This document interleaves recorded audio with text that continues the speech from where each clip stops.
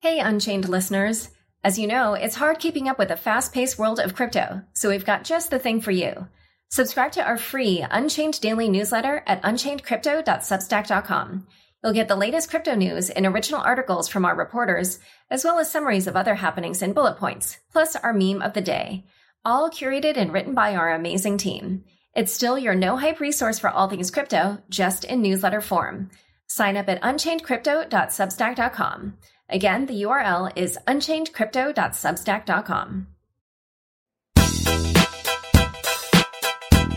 Hi, everyone. Welcome to Unconfirmed, the podcast that reveals how the marquee names in crypto are reacting to the week's top headlines and gets the inside scoop on what they see on the horizon. I'm your host, Laura Shin. In case you haven't heard, I am going to be doing a live podcast recording with Vitalik Buterin, the creator of Ethereum.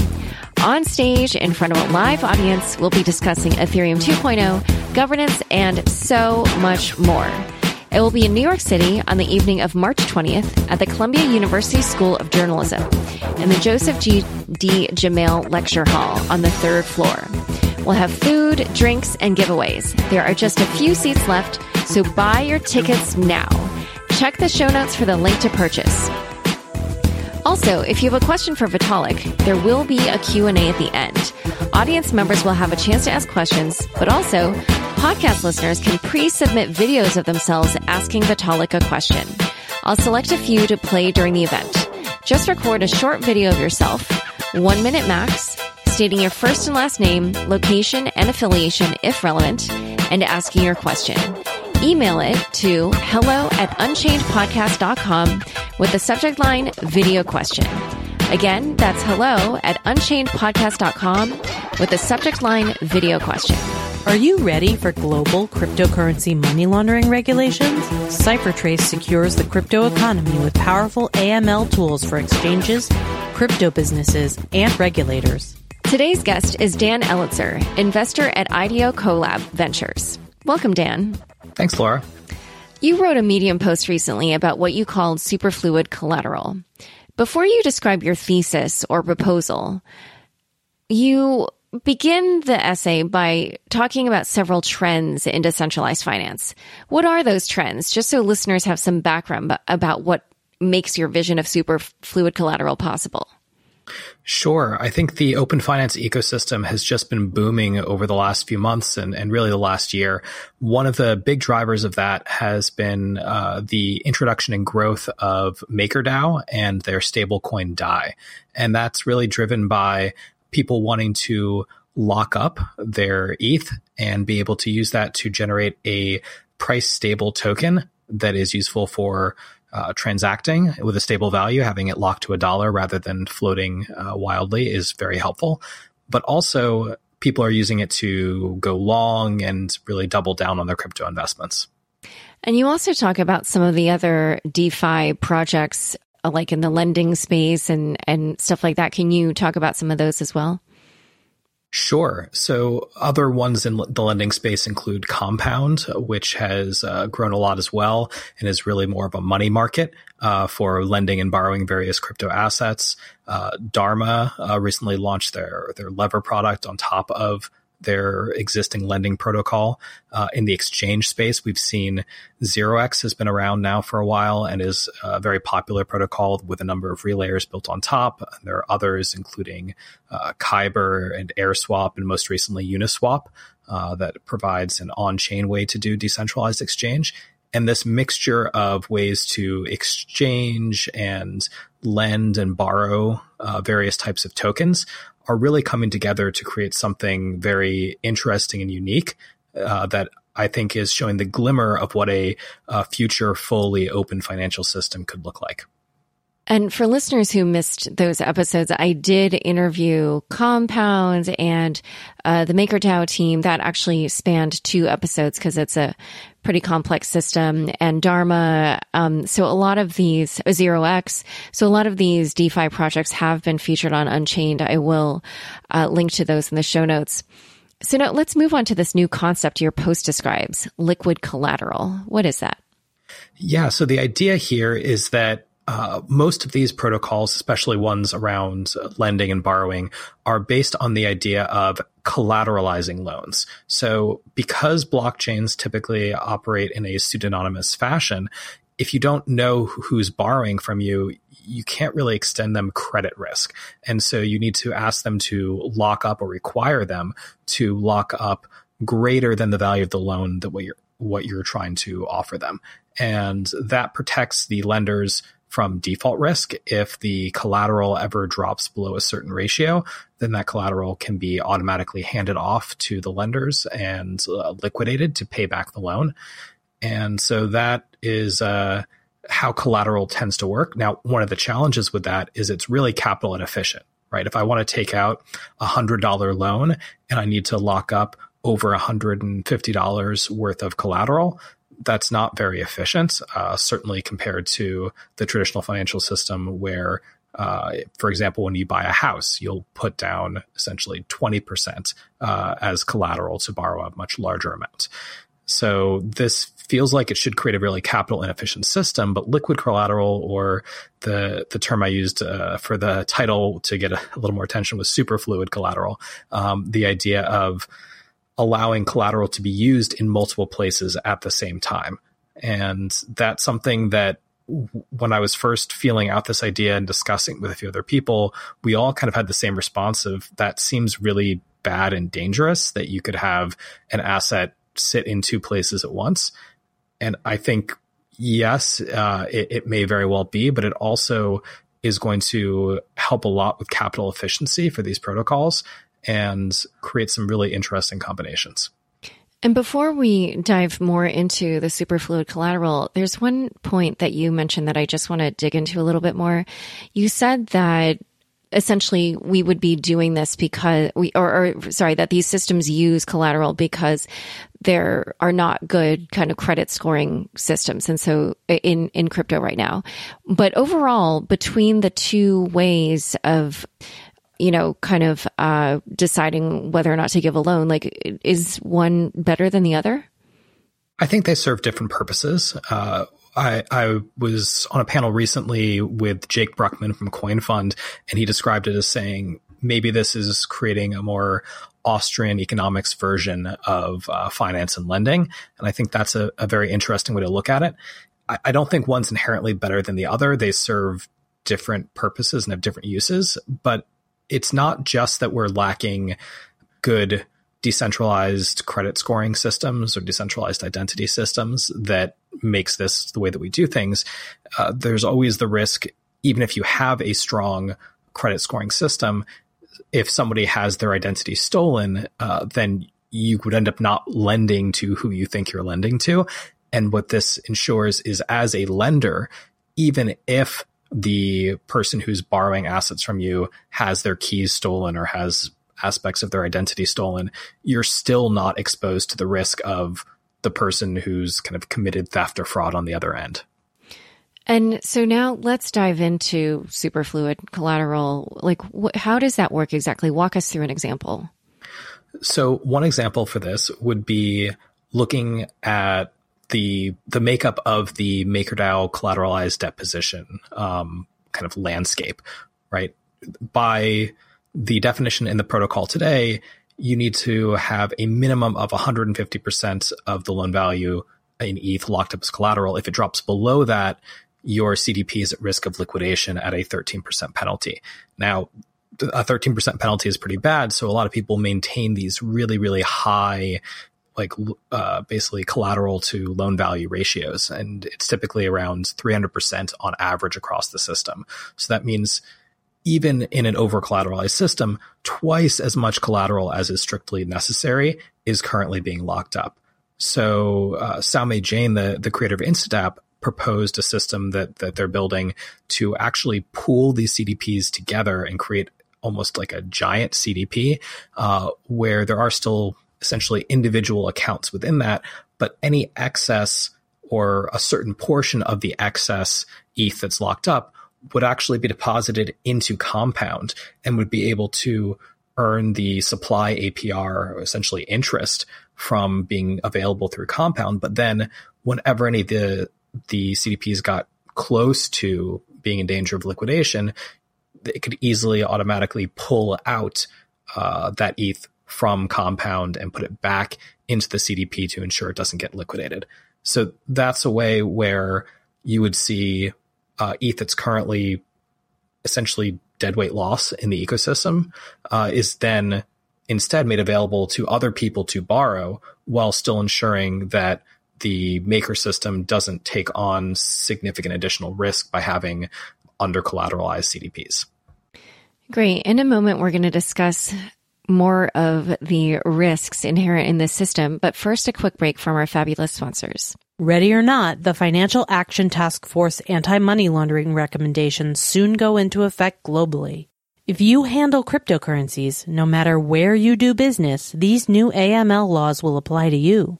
CipherTrace helps exchanges, ICOs, funds, brokerages, and regulators understand and manage crypto asset and compliance risks. Learn how to reduce your exposure and prepare now for tough new regulations. CipherTrace is securing the crypto economy.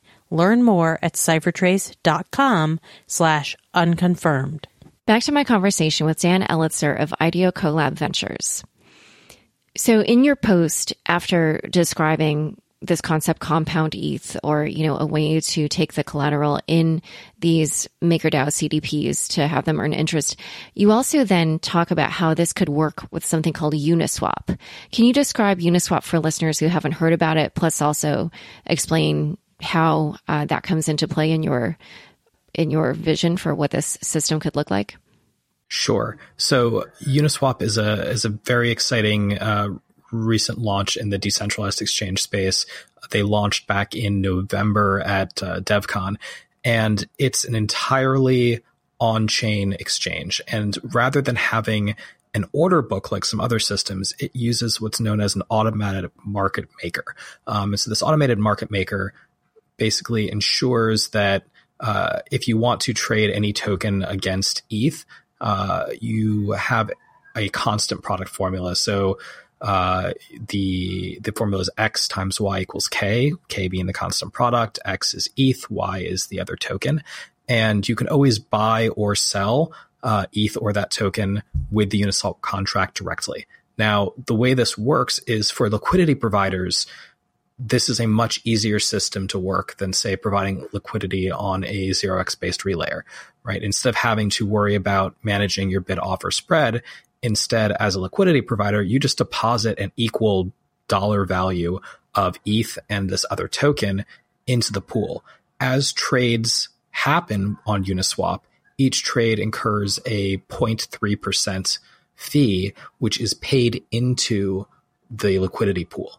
So if you are providing 10% of, say, the ETH DAI liquidity pool in Uniswap, you will receive essentially a 10% of that 0.3% in fees every time. It's not paid out as fees, it just increases the size of the liquidity pool, which you have a claim on.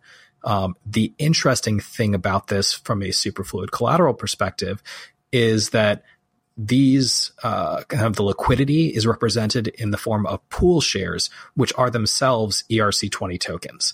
And so those ERC20 tokens represent a claim on a share of the ETH and DAI sitting in the Uniswap liquidity pool.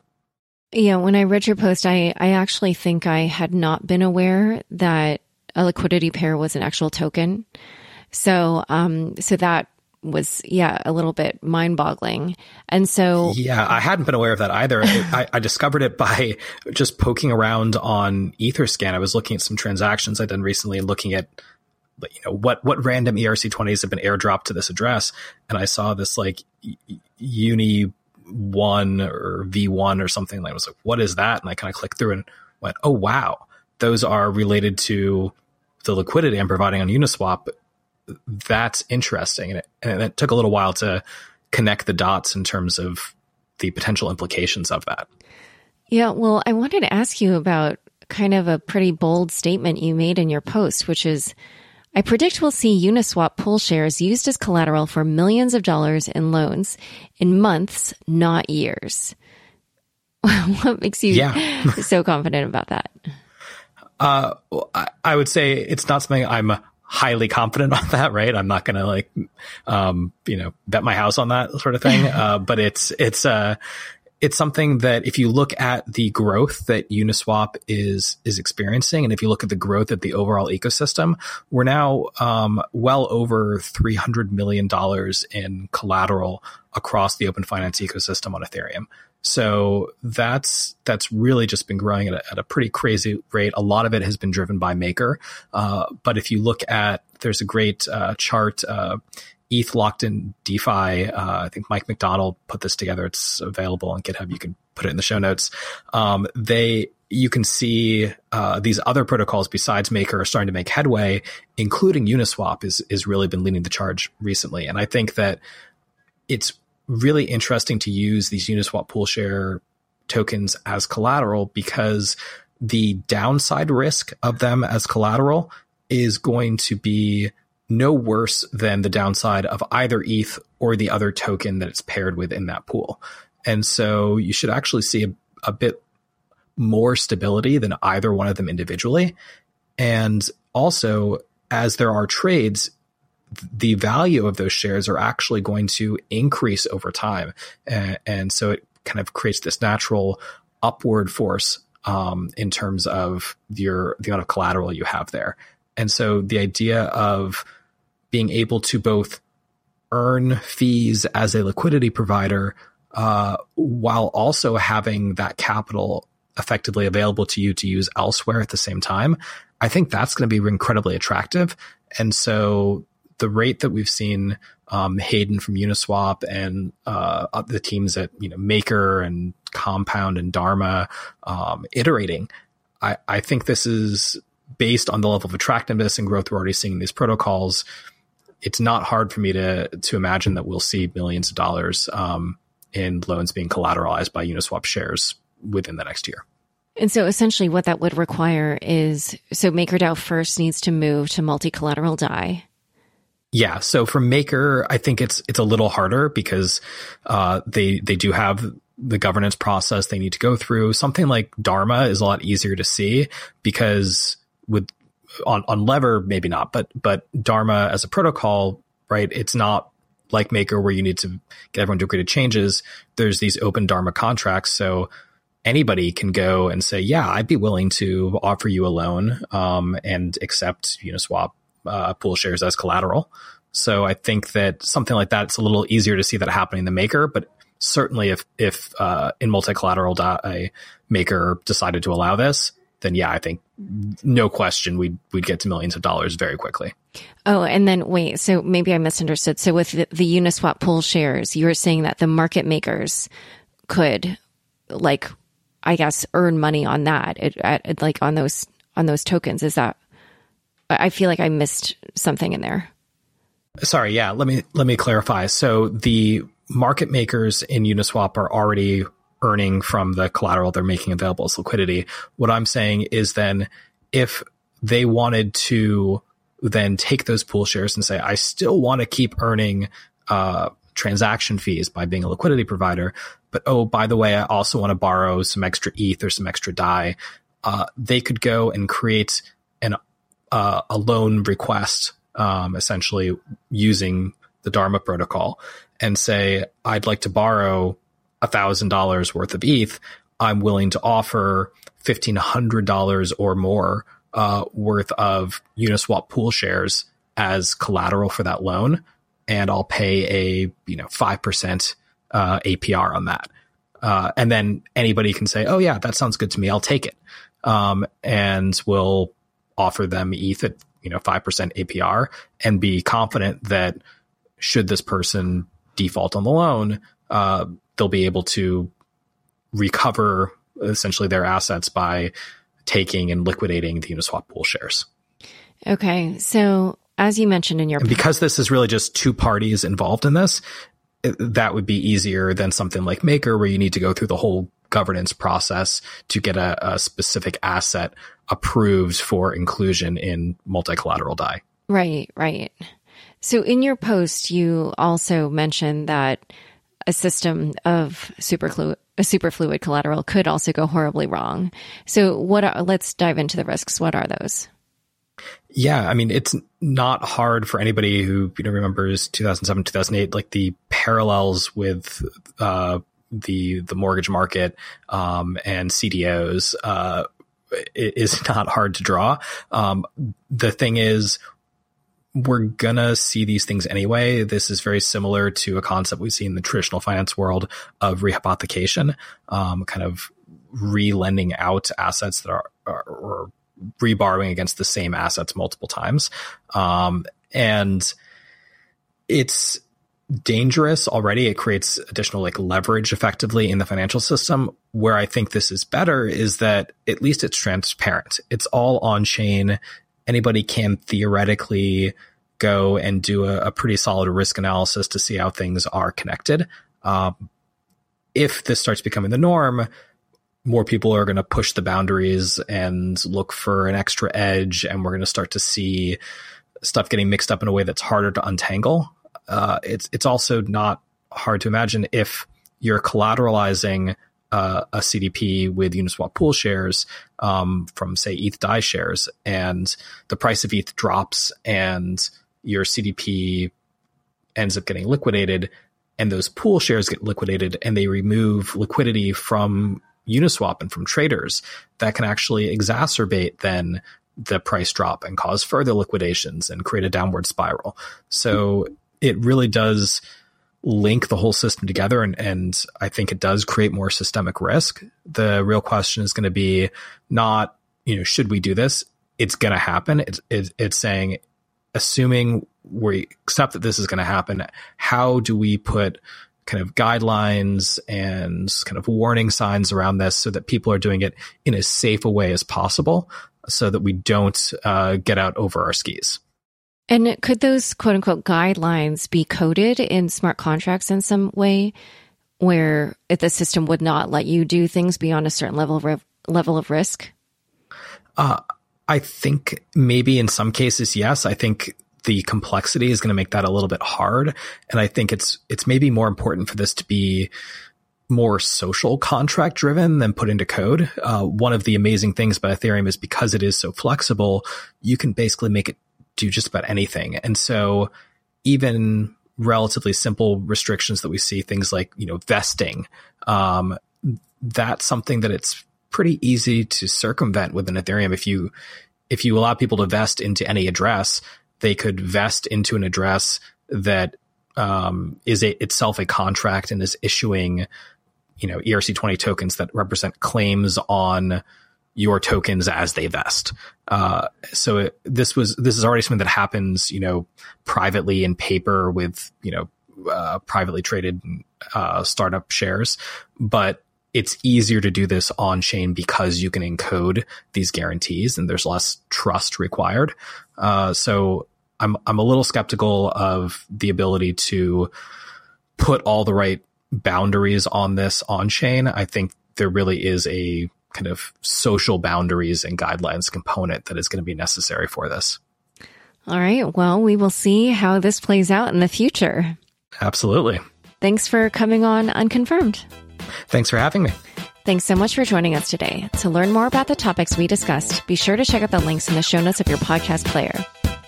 New episodes of Unconfirmed come out every Friday. If you haven't already, rate, review, and subscribe on Apple Podcasts. If you liked this episode, share it with your friends on Facebook, Twitter, or LinkedIn. Unconfirmed is produced by me, Laura Shin, with help from Raylene Galapali, Fractal Recording, Jenny Josephson, and Daniel Ness. Thanks for listening.